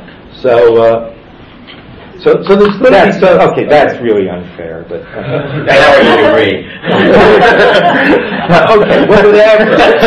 I just wanted to mark something different in temperament, and I don't know whether this makes a difference between me and David. Also, it never quite came up like this, but I am maybe fairly quick to start getting puzzled about questions like, what makes for the relationship being a causal relationship. I mean, it's for being a law, because it's like like the sickness of philosophy. Yeah. Again, I'll just say, I think if you take this attitude, the attitude I have, which just comes from sort of thinking about this, I don't think of causation. You make judgments about which concepts you think ought to be analyzed or explicated in terms of something else and which shouldn't. For me, and this is like if maybe there's nothing much better to read than Goodman when Goodman talks about why do you have a philosophical problem? Because you have a conscience, right? You have a philosophical conscience, which is some judgment about the sorts of things you think require further explication and those that don't, and people will just have different views about this, and therefore they have a different sense of what they think of as philosophical problems. I would never take causation to be primitive, right? Or counterfacts, right? Which are these things that make counterfactuals true. We know someone who does that and says, well, okay, I get down to the bottom, you give me these guys, give me the counterfacts, and I'll give you all the stuff. Does he call them counterfacts? Yeah. Or is that due to me? No, I think he calls them counterfacts. I think I was calling him metaphysical. Mark Klein. Subjunctive facts. Subjunctive fact, right? There's a further unanalyzable subjunctive fact that, if I had let go of this, it would have fallen, and I don't somehow give you the truth conditions of that in terms of laws of gravity and stuff like that. So, I certainly have a series of things that my reaction would be causation. That's something I need to give an account of, and in fact, causation, for example, is a term where it's not going to worry me too much if the conditions under which it's appropriately used are a bit vague and you trail off into situations where you say, call it causal, don't call it causal, I don't care, right? Nothing really depends on it. This is just a way of characterizing something that is more accurately characterized in a sharper way at a different level in terms of laws and things like this. In the case of probability, all I said is that I understand a fundamental. I think I understand if somebody says there's a fundamental probabilistic law, right? That is, the fundamental law of nature just says there's a certain chance. If you think of laws of nature as prescribing how these states evolve in time, they can do so deterministically or they could do so probabilistically. That's not to say that that's the only way to think about probability, and of course you think if you're tossing dice, and even if the fundamental laws of physics are deterministic, and so there's no probability at that level, at the level of fundamental dynamical law, we want an explanation why various probabilistic notions are perfectly appropriate to describe dice. That's something we've been doing now. So it's not a blanket thing about wherever the word probability comes, I don't either do or don't think it requires a further analysis. No, of course, I didn't mean to suggest that. I was rather just pointing at this interesting fact that there's some difference in terms of where one might think, gee, I would really want an account of that. Good. One point, though, just back to where we were before, which maybe I didn't say, but I meant to earlier, on just a Lewis account, just should get it on the table.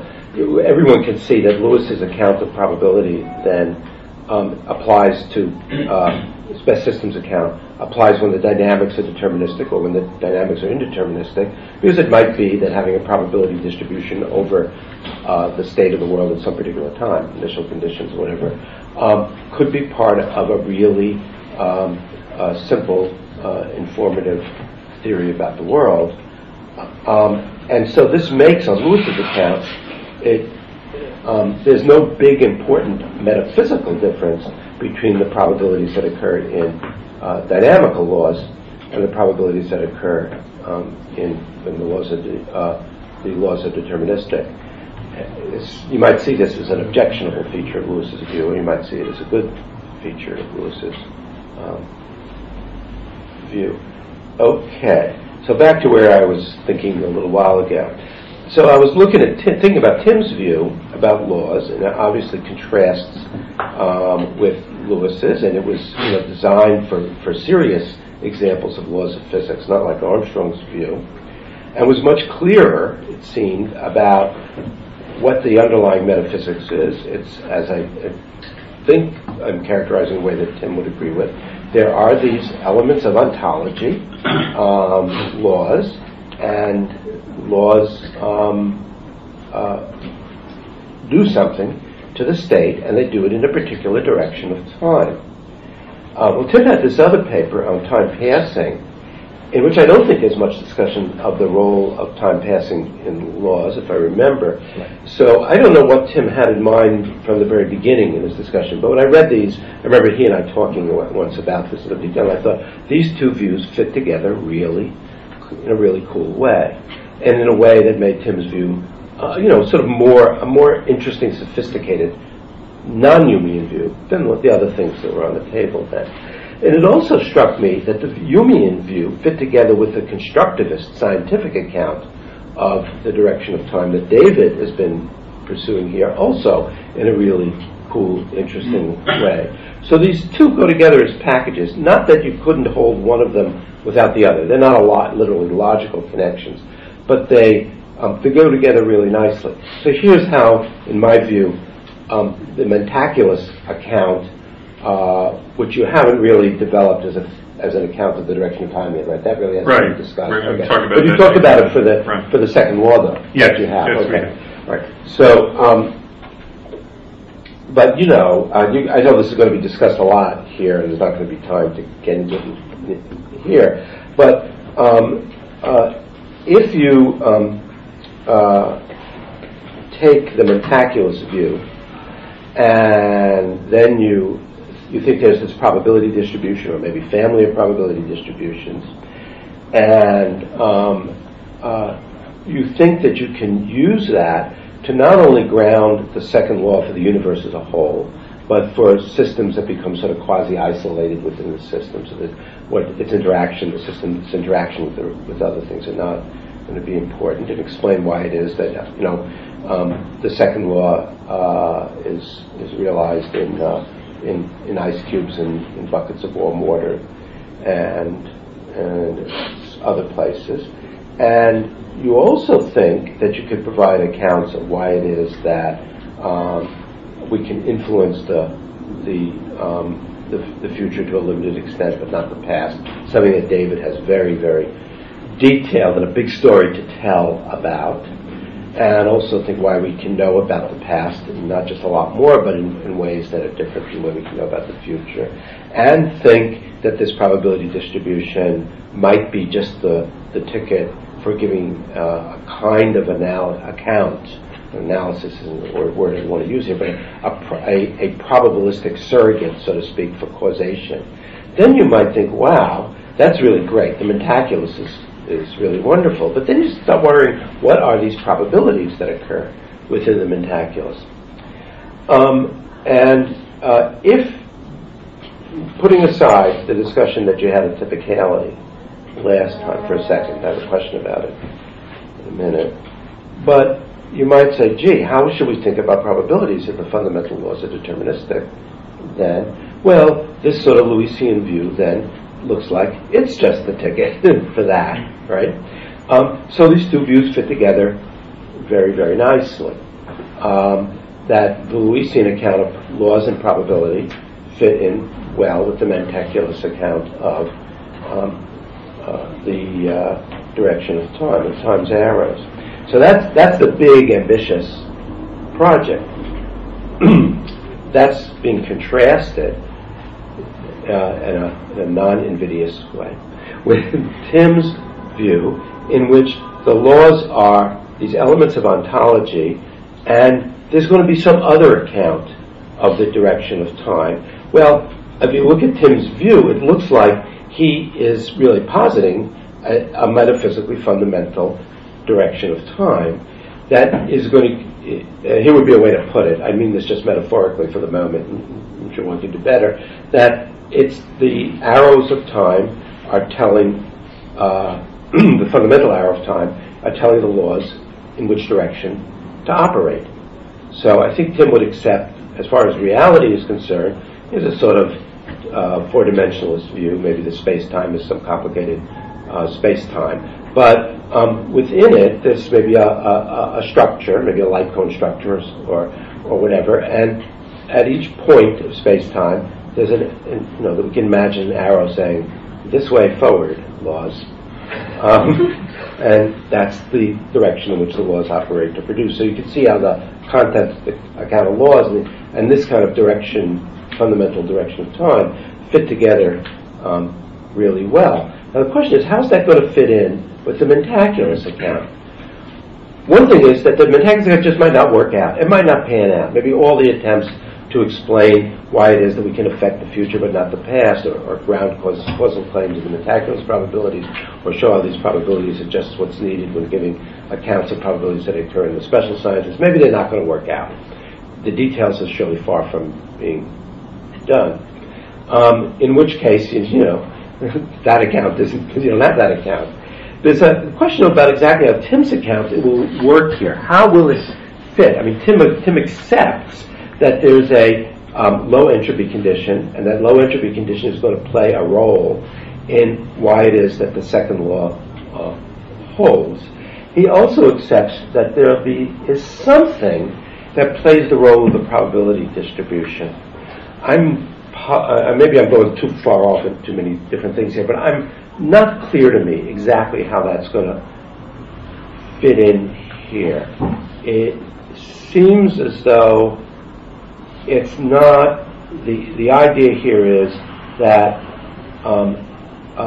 there's a family of measures such that it gives measure one, given the dynamics of our world, to various properties, like melting if your ice... No, it gives time measure for finite cases, not measure one. Yeah, I was going to finish that. In the infinite. I'm just trying to be helpful. Very high measure in the finite case. Infinite. Isn't the idea that it'll be in one in the...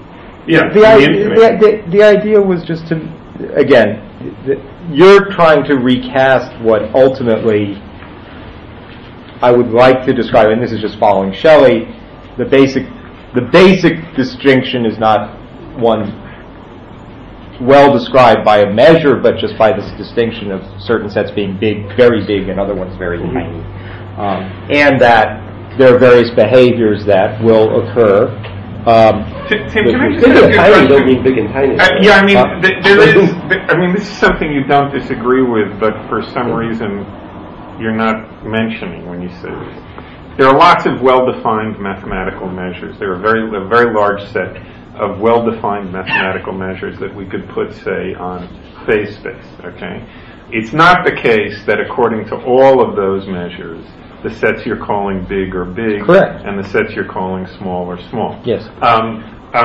The sense is that on any measure, go back to your example about the Sahara or something like that, on any measure that you think any measure except those that you think everybody would think of as crazy, these sets come out big. Or on any way of making such a judgment. I mean, again, let me just say it without using the word mathematically well-defined ways of making such a judgment. No, but I'm saying it's the not crazy part that's doing it. Oh, okay, good. Right. Good. On any non-crazy part of making judgments of big and small, right, which I might be able to do without having anything as finely detailed as a measure around. Right. On any of course, I need a distinction between crazy and non-crazy, or motivated and completely unmotivated, or something like that. That because there are bad ways of doing it, right? Formally, there are bad ways of doing it.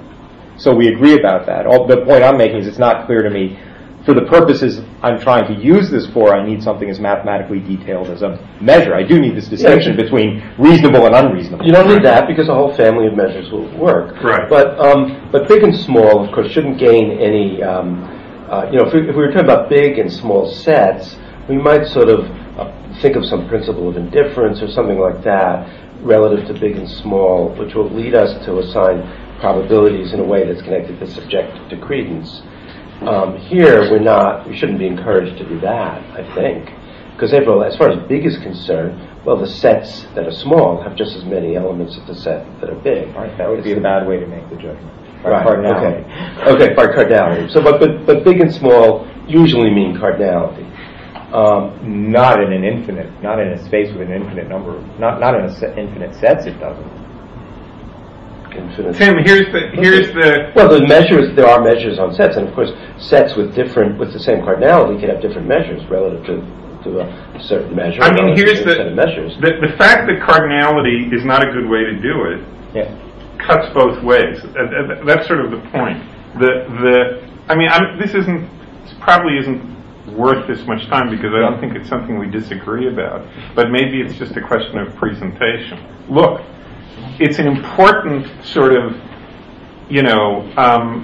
startling result of measure theory, the fundamental result in a way, that if you ask, what's the natural extension of counting, okay? What's the natural extension of the way we determine the size of finite sets to the case of continuously infinite sets? The startling answer is there is no unique natural extension. Okay, for all of the criteria that we feel we're able, for all the sharply defined criteria that we feel we're able to write down that characterizes the way we determine the sizes of sets in the finite case, there's an enormous collection of ways of applying that to the continuously infinite case, all of which satisfy all the criteria we can think of to write down for the finite case. Okay. Well, so that there's a real none of the criteria we can actually more accurate thing. I'm not sure what you have in mind. The more accurate thing is that none of them satisfy the criteria that we want. In other words, I would have thought you might say that is for all the ways. If there's a one-to-one correspondence, you might have thought then then they ought to be the same size. Right. If one thing's a subset of another, the subset ought to be smaller. Good. Right? Good. Let's put it this way: there is no unique extension to the continuously infinite case. Sure. That's sort of a really important fact about measure theory. Cardinality and measure theory aren't in competition that way. You need a lot more structure to talk about measures of sets, to talk about measures of the sets, right? So you're not just saying the notion of cardinality applies to any set. Right. So the deal is, if somebody, it is a psychological fact that's not in dispute about what people would consider crazy ways to do it and what people would consider non-crazy ways to do it. The question is that are those facts about what people would consider crazy and what people would not consider crazy the sorts of things that can tell us where we ought to stop pressing for further explanation? That is, do they have that kind of status? Or are they themselves the sorts of psychological behaviors of human beings which we would seek to explain in terms of something deeper, like the mentaculus, or like sets, or like sets, modified versions of the mentaculus, which involve sets of probability distributions, and so on and so forth. That's what the dispute is about. If at this particular juncture. Well, anyway, I was imagining that this is where this was going, is having up on the board, which you got to do this next time. So Tim's, I guess this is only fair. Tim's on one side and David and me are on the other side.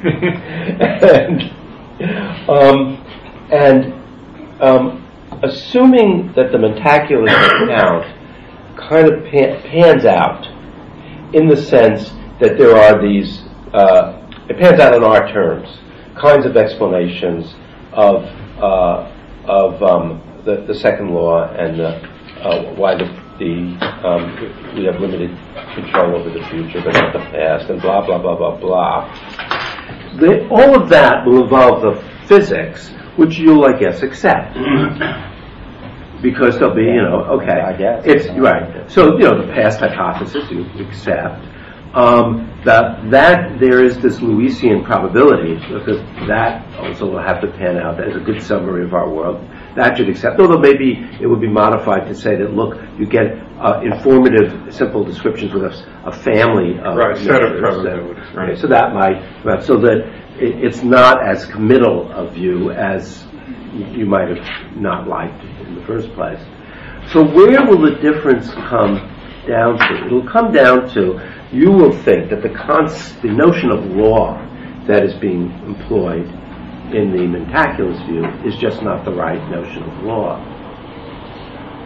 It doesn't fit in with physics in the right it's way. Certainly or something like a that. different, right is a little, it's certainly a different view of law and one that doesn't afford certain kinds of explanations or underwrite certain kinds of explanations. Right. But when you say that underwrite certain explanations, I need to put a little quote around explanation to make that clearer. As far as explanations of a Hempelian type explanation, it'll underwrite them just as your account will. Okay. Where it won't is there won't be these elements of ontology which back up that explanation, because there'll be no elements of ontology taking a state and producing subsequent states in a particular direction. Wait. The problem is that Hempel's account of explanation just is a crummy account of explanation.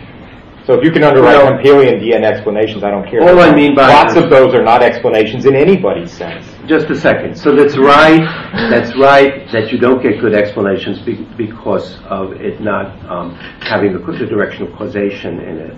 So you're going to have to add that into the account. So the question is whether the Mentaculus account will be able to get that as an account of explanation. There'll be some story also about, I think, about how the importance of the direction of time it doesn't play the metaphysically fundamental role. This is where we were at the very beginning of the discussion today about the possibility of there being a future hypothesis. Right. Okay, because on the Mentaculus view, as far as metaphysics is concerned, there could have been. It's just a fact about our world that there's not.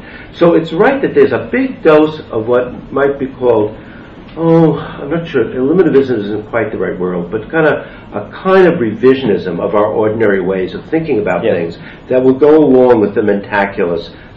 Now we're going to make it the Albert Lewis view because of the way these fit together. There will be a certain amount of revisionism because there'll be an explanation, but it'll be from the point of view of this view, a kind of scientific explanation about why it is that we have certain views that we have about things.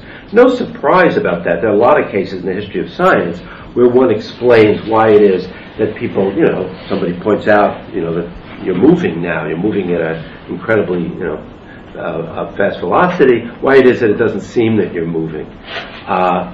I'm not saying that comparison is totally fair to this discussion, but just as sort of spotted. So you're right, of course. I mean, this is in response because you weren't very charitable about my saying that you'll have the Hempelian explanations. What I mean is you'll have law explanations within the Mentaculus account, as in your account.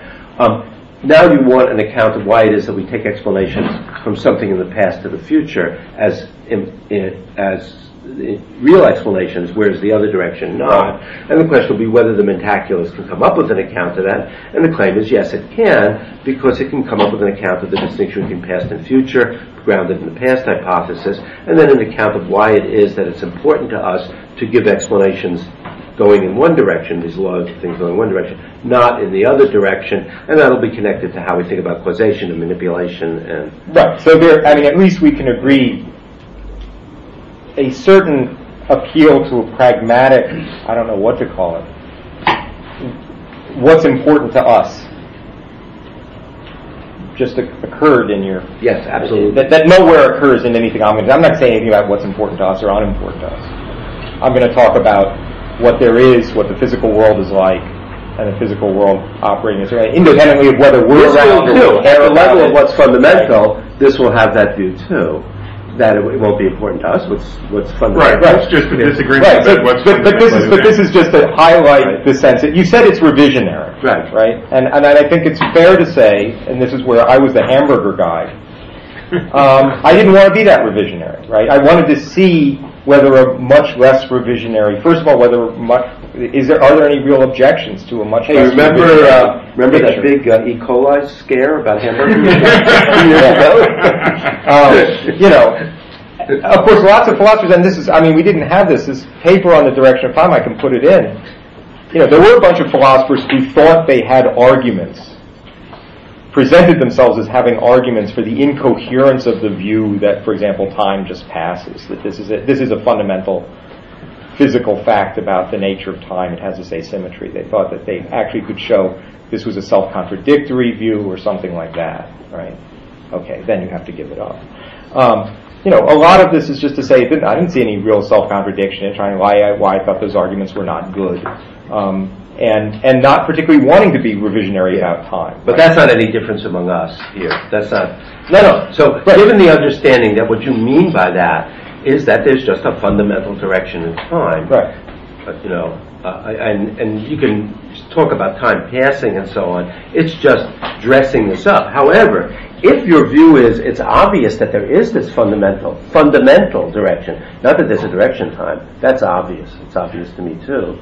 But that it's fundamental in the sense of being metaphysically fundamental, I don't think anything is obvious about fundamentality is obvious to me or to anybody else.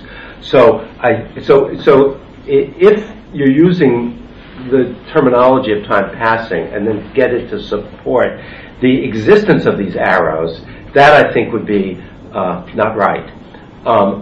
That is, say, arrows as these fundamental things. If you're using it to support the phenomena of time passing, which includes things like that we can control the future to a certain extent but not the past, and blah, blah, blah, blah, then of course I agree. Now what we're doing is taking all of that as an object for scientific explanations in terms of the mentaculus.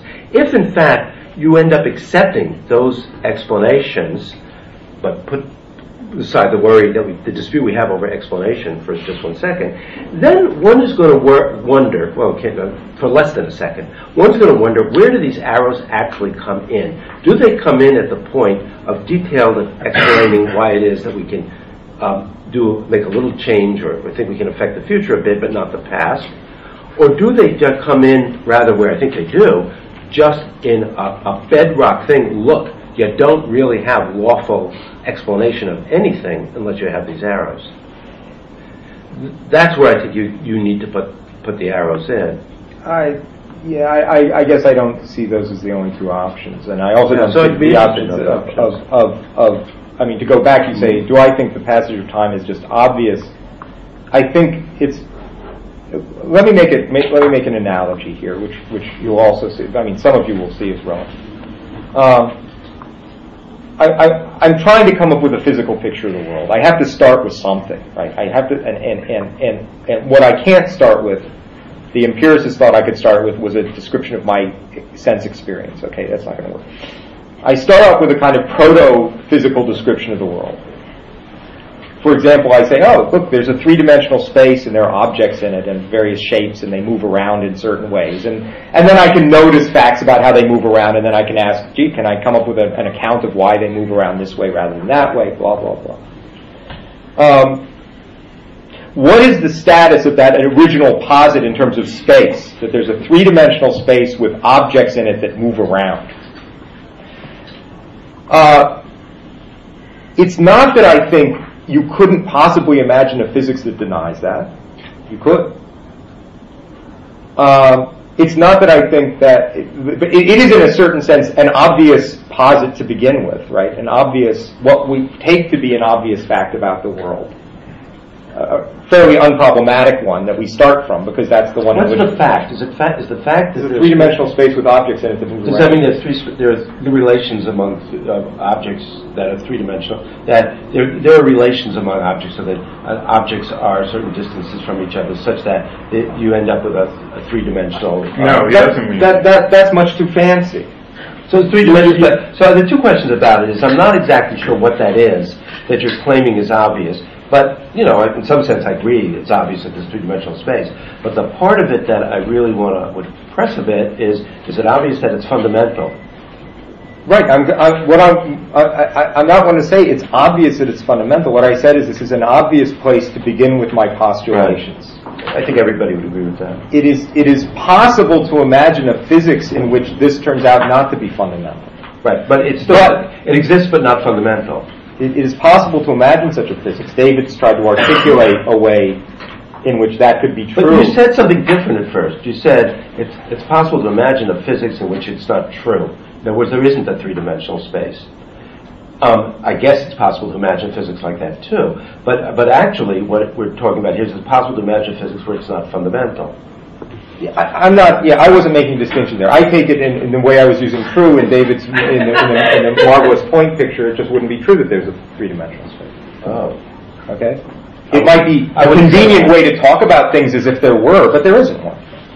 I wouldn't put it that way. Okay. I'd say just put it a different way. I'd say it's true that there's a three-dimensional space, just that it's true if this thing panned out. It's true that there's a room in which people are sitting. I wouldn't put it that way. I mean, we're just, for people who don't know, we're discussing a theory in which, as I would put it, or as Barry would agree, it's a physical picture in which fundamentally there's a very, very, very high-dimensional space, almost inarticulably high-dimensional space, in which there's a single particle that moves around in accordance with a certain law and a wave function on it.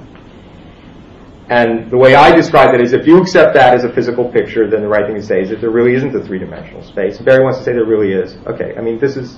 Yeah, it's in the same way, like if you expressed the things are made up out of atoms, you'd say, well, that doesn't mean that we're saying that there aren't people in rocks and chairs. Yeah, I don't think it's at all similar. Right. I think that's not in the least bit similar. Okay. You're supposed to be chairing another meeting. Oh, okay. Oh, you're right. Okay. But anyway, so let me just finish the point. These kinds of postulates are reasonable places to begin, and I want reasons to be pushed off them. That's not to say you can't have a physics that postulates something else and then tries to explain why you would have the impression that there are these things, and so on. But the naive approach as I have it is that it seems to me there's some kind of natural starting places, and I just want to see, do I really run into problems with it? I'm not going to be at any, as I said, just one very quick last word. I hope this was useful to people who are here, mainly, it seems to me that I've succeeded at one thing I wanted to do, though not quite the way, and that is bring out some of the differences, methodological differences between the two. And just let me just say, remind everybody, do read the two papers we post this time because at least one of them, that is the one I'm going to post, is much too long to go over in detail. So you'll need to have some background, which I'll just sketchily remind you of, and I hope then people will want to raise questions about it. If you came to abandon your view that direction of time is fundamental, would you then agree with the Humean view of law? I don't know why that would... I'm sorry, what was the question? If Tim abandoned the idea... It's a very hard question you're asking, right? What's the question? Which words it's subjunctive? It depends on the subjunctive fact. Can I hear the question? I can tell you how deep... If I didn't believe in the direction of time, so I couldn't think of the laws as being connected with the fundamental direction of time, would I fall all the way into the pit of Humeanism, or would I find some other ledge to hang on to, which was a non-Humean ledge, but it just didn't have that, and that's hard counterfactual for me to evaluate.